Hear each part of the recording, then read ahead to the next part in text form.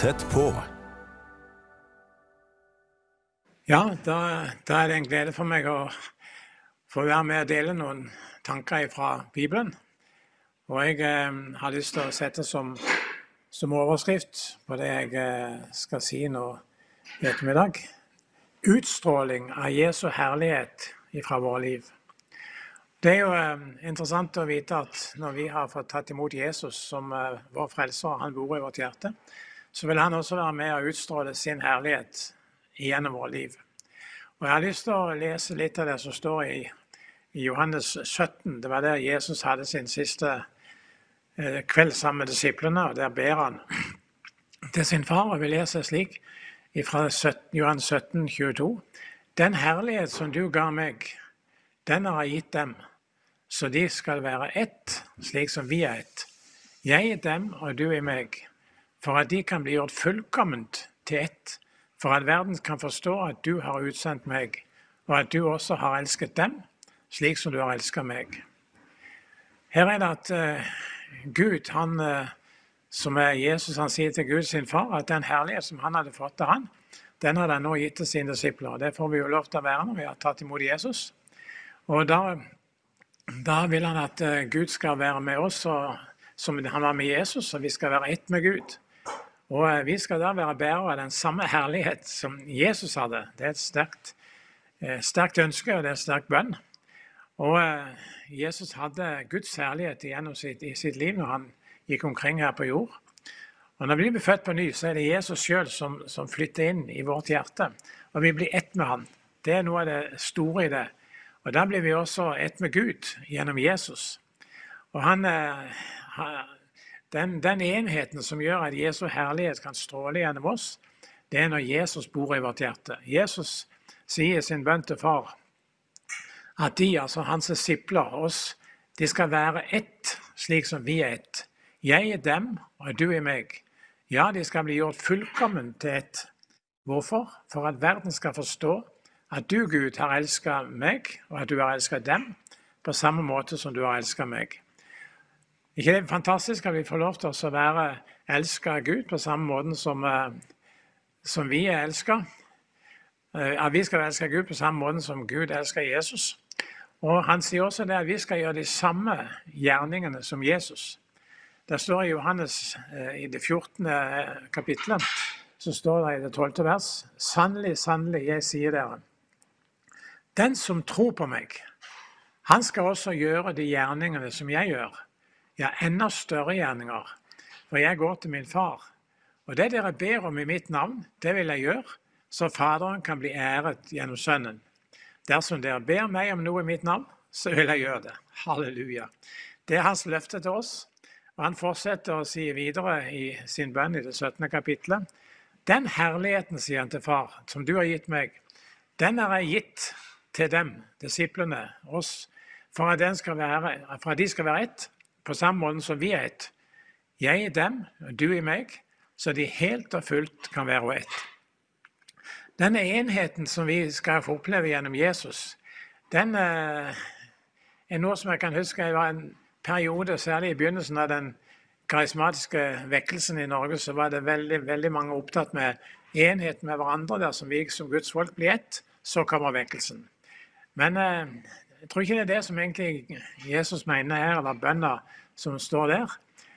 Jeg tror det handler om at vi blir ett med Gud, ikke når vi blir ett med hverandre. Det er når vi får lov til å være ett med Gud, da får vi også oppleve oss å se at hans gjerninger skal åpenbares gjennom oss. Og det er jo interessant å se hvordan Paulus forklarer dette til korinterne. For det når han snakker, her er det jo åndens gaver det snakker om, og det som åpenbares i oss, når vi får lov til å være fylt av den hellige ånd og fylt av Jesus, så sier han i 1. Korinterbrev 14, fra vers 24, hvis alle taler profetisk, når en av de utenforstående kommer inn, da vil han kjenne seg avslørt og dømt av alle. Hans innerste tanker kommer for dagen. Han vil kaste seg ned på med ansiktet mot jorda, tilbe Gud og bekjenne, Gud er sannelig blant dere. Jeg tror at dette med de åndelige nådegavene som vil virke gjennom oss, det vil være med å overbevise syndere når de opplever den nærværet som kommer. Og det denne herligheten som må være i vår liv. Når vi blir født på ny og døpt med Den hellige ånd, og Hans ånd får lov til å bo i oss, da det Jesus selv som flytter inn i oss og åpner mulighetene for at vi kan ha Guds herlighet og Jesu herlighet over oss. Og uten denne Jesu herlighet i våre liv, så vi maktesløse i den åndelige verden. Vi har ingen kraft. Men Jesus var helt tydelig at vi skulle gjøre de samme gjerningene som Jesus gjorde. Ja, han sier enda større gjerninger. Og da vi helt avhengige av denne åndsfylden, åndsnærværet, denne dåpen i Den hellige ånd som det kalles også. Og Jesus han veldig påpasselig. Han lot ikke sine disipler begynne sin tjeneste før de hadde fått åndens dåp. Og han sier det klart og tydelig i Lukas 24, vers 49.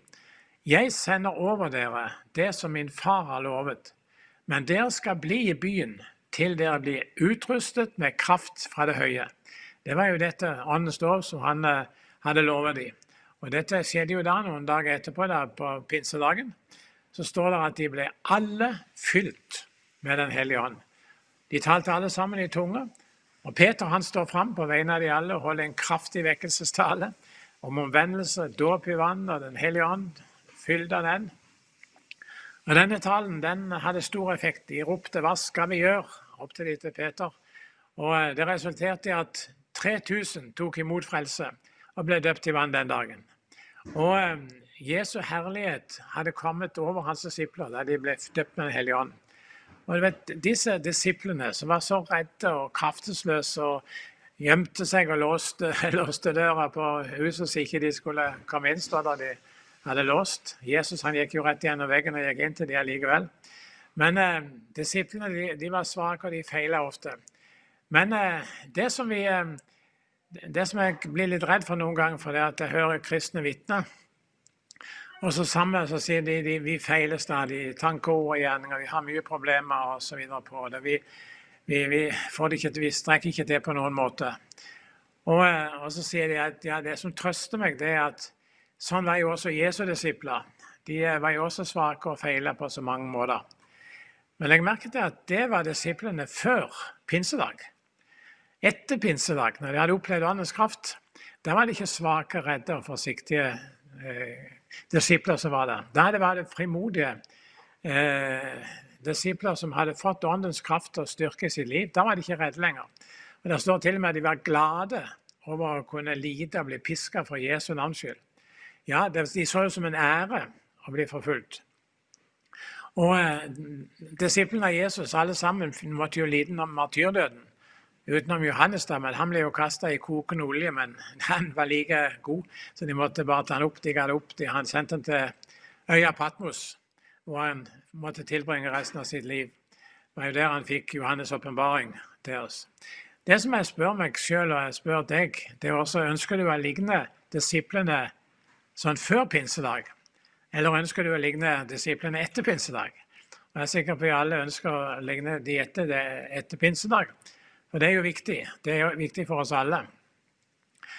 Og det som er så herlig, det er at vi kan få lov til å leve i åndens tjeneste, i Jesu Kristi herlighet, når vi lever vårt daglige liv. Og Paulus sier det i 2. Korinterbrev 3,5.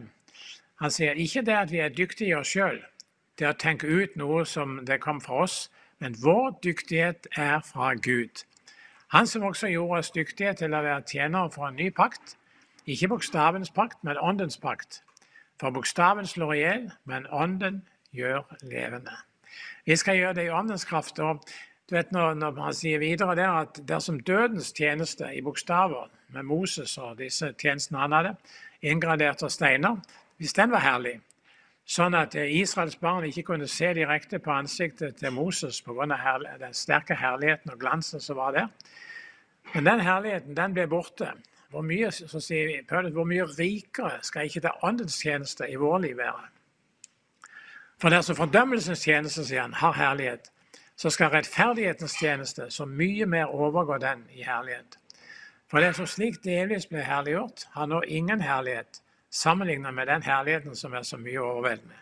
Og det er den som vi skal få lov til å leve i, denne vidunderlige herligheten som han har. Og når vi har et sånt håp, og har sånne løfter, så skal vi leve det ut, og med stor frimodighet. Og Gud ønsker at vi skal ha en aura av herlighet over vårt liv. Og der står i 2. Korinterbrev 2,14, han sier at å snakke om jødene på den tida, i gamle Bibelens tid, så står det at deres sinn ble forherdet, for til denne dag blir det samme dekket liggende over, som var over Moses, det vil liggende over dem når de leser den gamle pakt, for det er bare i Kristus at dette teppet, dette dekket går bort. Og han sier, helt til denne dag ligger et dekk over deres hjerte når Moses blir opplest. Men når de omvender seg til Herren, så blir dekket tatt bort. Og jeg er så glad for det at vi kan få lov til å oppleve at Gud vil fjerne dekket, så vi kan se Herrens herlighet og leve det ut. Det står at Herren er ånden, og der Herrens ånd er, der er det frihet. Alle vi som er ute dekket ansikt, ser Herrens herlighet som i et speil.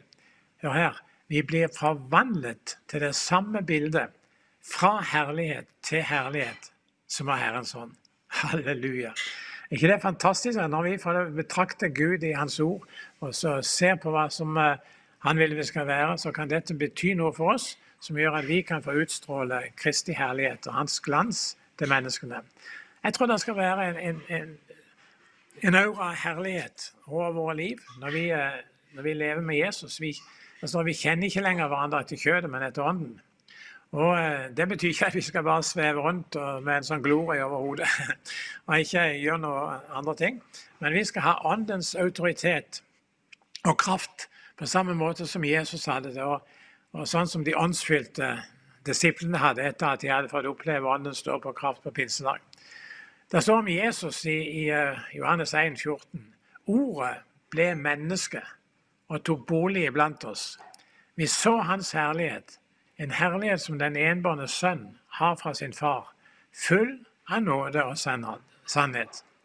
Altså vi skal være synlige, vi skal ikke dekke oss som Moses gjorde. Vi skal være synlige med Jesu herlighet.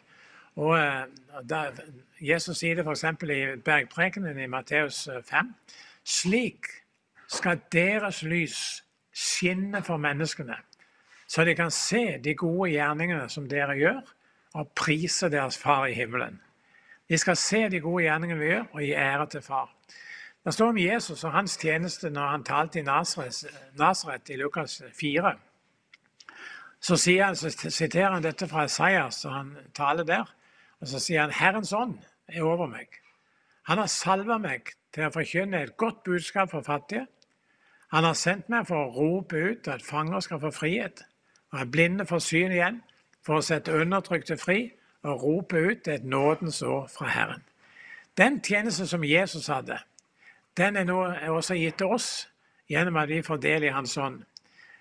Der står Jesus underviste og lærte. Der står han gjorde det med myndighet, og ikke som fariseerne. Det var ikke teoretisk, men det var praktisk det Jesus sa. Og det var ikke bare sånn som en drømmeting. Det der står at i Johannes 6,63 så sier Jesus, det er ånden som gjør levende. Kjøtt og blod duger ikke. De ordene som jeg har talt til dere, de er ånd og liv. Må Gud gi at våre ord kan være ånd og liv. Altså det er ikke bare teoretiske ting som vi skal snakke om, men det har med det praktiske livet å gjøre. Jesus han forteller jo en flott historie om denne samaritanen som gikk fra Jerusalem og skulle nedover mot Jericho. Og han falt blant røvere, står der, og han ble slått og forslått, og det høres ut som han var nær ved å dø. Og så kom der en prest forbi. For jeg ser han kom forbi, og der står han så han. Han lå der, men han gikk videre i full fart. Og så står det etterpå, det kom en levitt, det er jo de som tjente i tempelet. Og han så også denne mannen som lå der, men han gikk videre. Men så kommer det en som var fra Samaria, en samaritan, som kom. Og han hadde stor medynk med denne som lå forslått i veien. Og han tog han med til et herberg, et lite hotell, og han fikk lagt han inn der og sa til han tog hotellverten at hvis det koster noe, så bare send det på min regning. Altså, det som Jesus spør da, han sier, hvem var det som viste seg som neste for denne som lå der forslått i veikanten? Jo, det var samaritanen. han var det som viste seg på den rette måten. Han sier sånn skal vi også være med å leve ut den herlighet som han har gitt oss.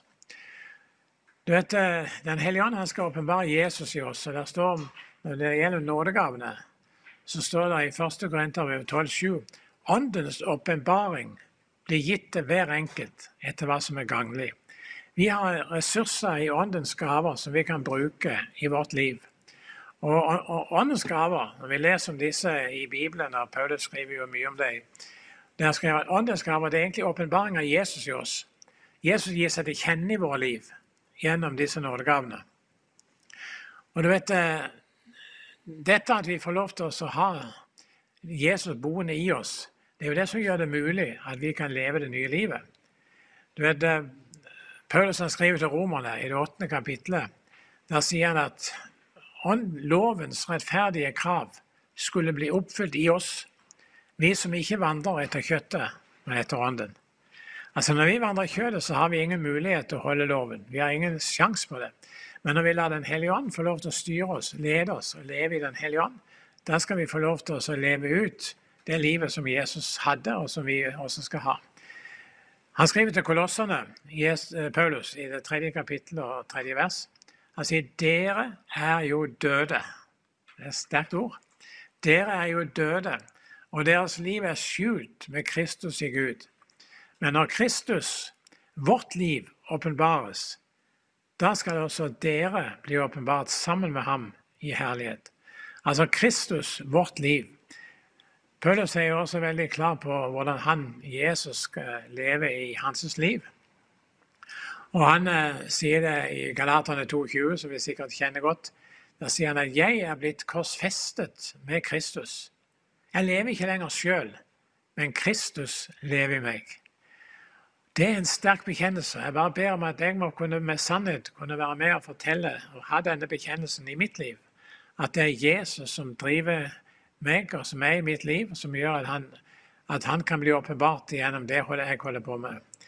Og det er der når Paulus også sier han til romerne i Romerne 15, så sier han, jeg vet, han vil jo komme til Rom da, og sier han, jeg vet at når jeg kommer til dere, så skal jeg komme med en fylde av velsignelse fra Kristi evangelium.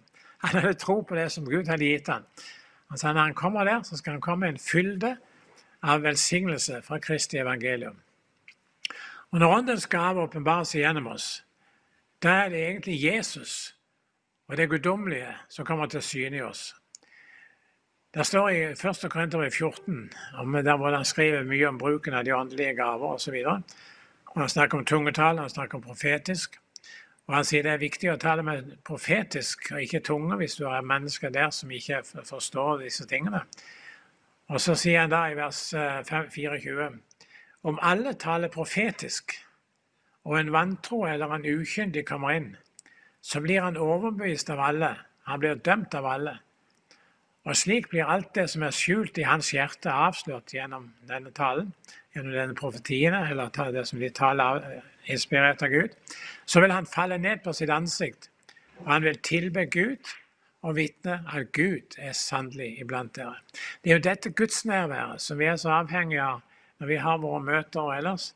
Vi må være med og kjenne at det kan leve ut gjennom oss. Og det åpenbares gjennom oss, gjennom de åndelige nådegaver. Gud har kalt oss til å bruke disse.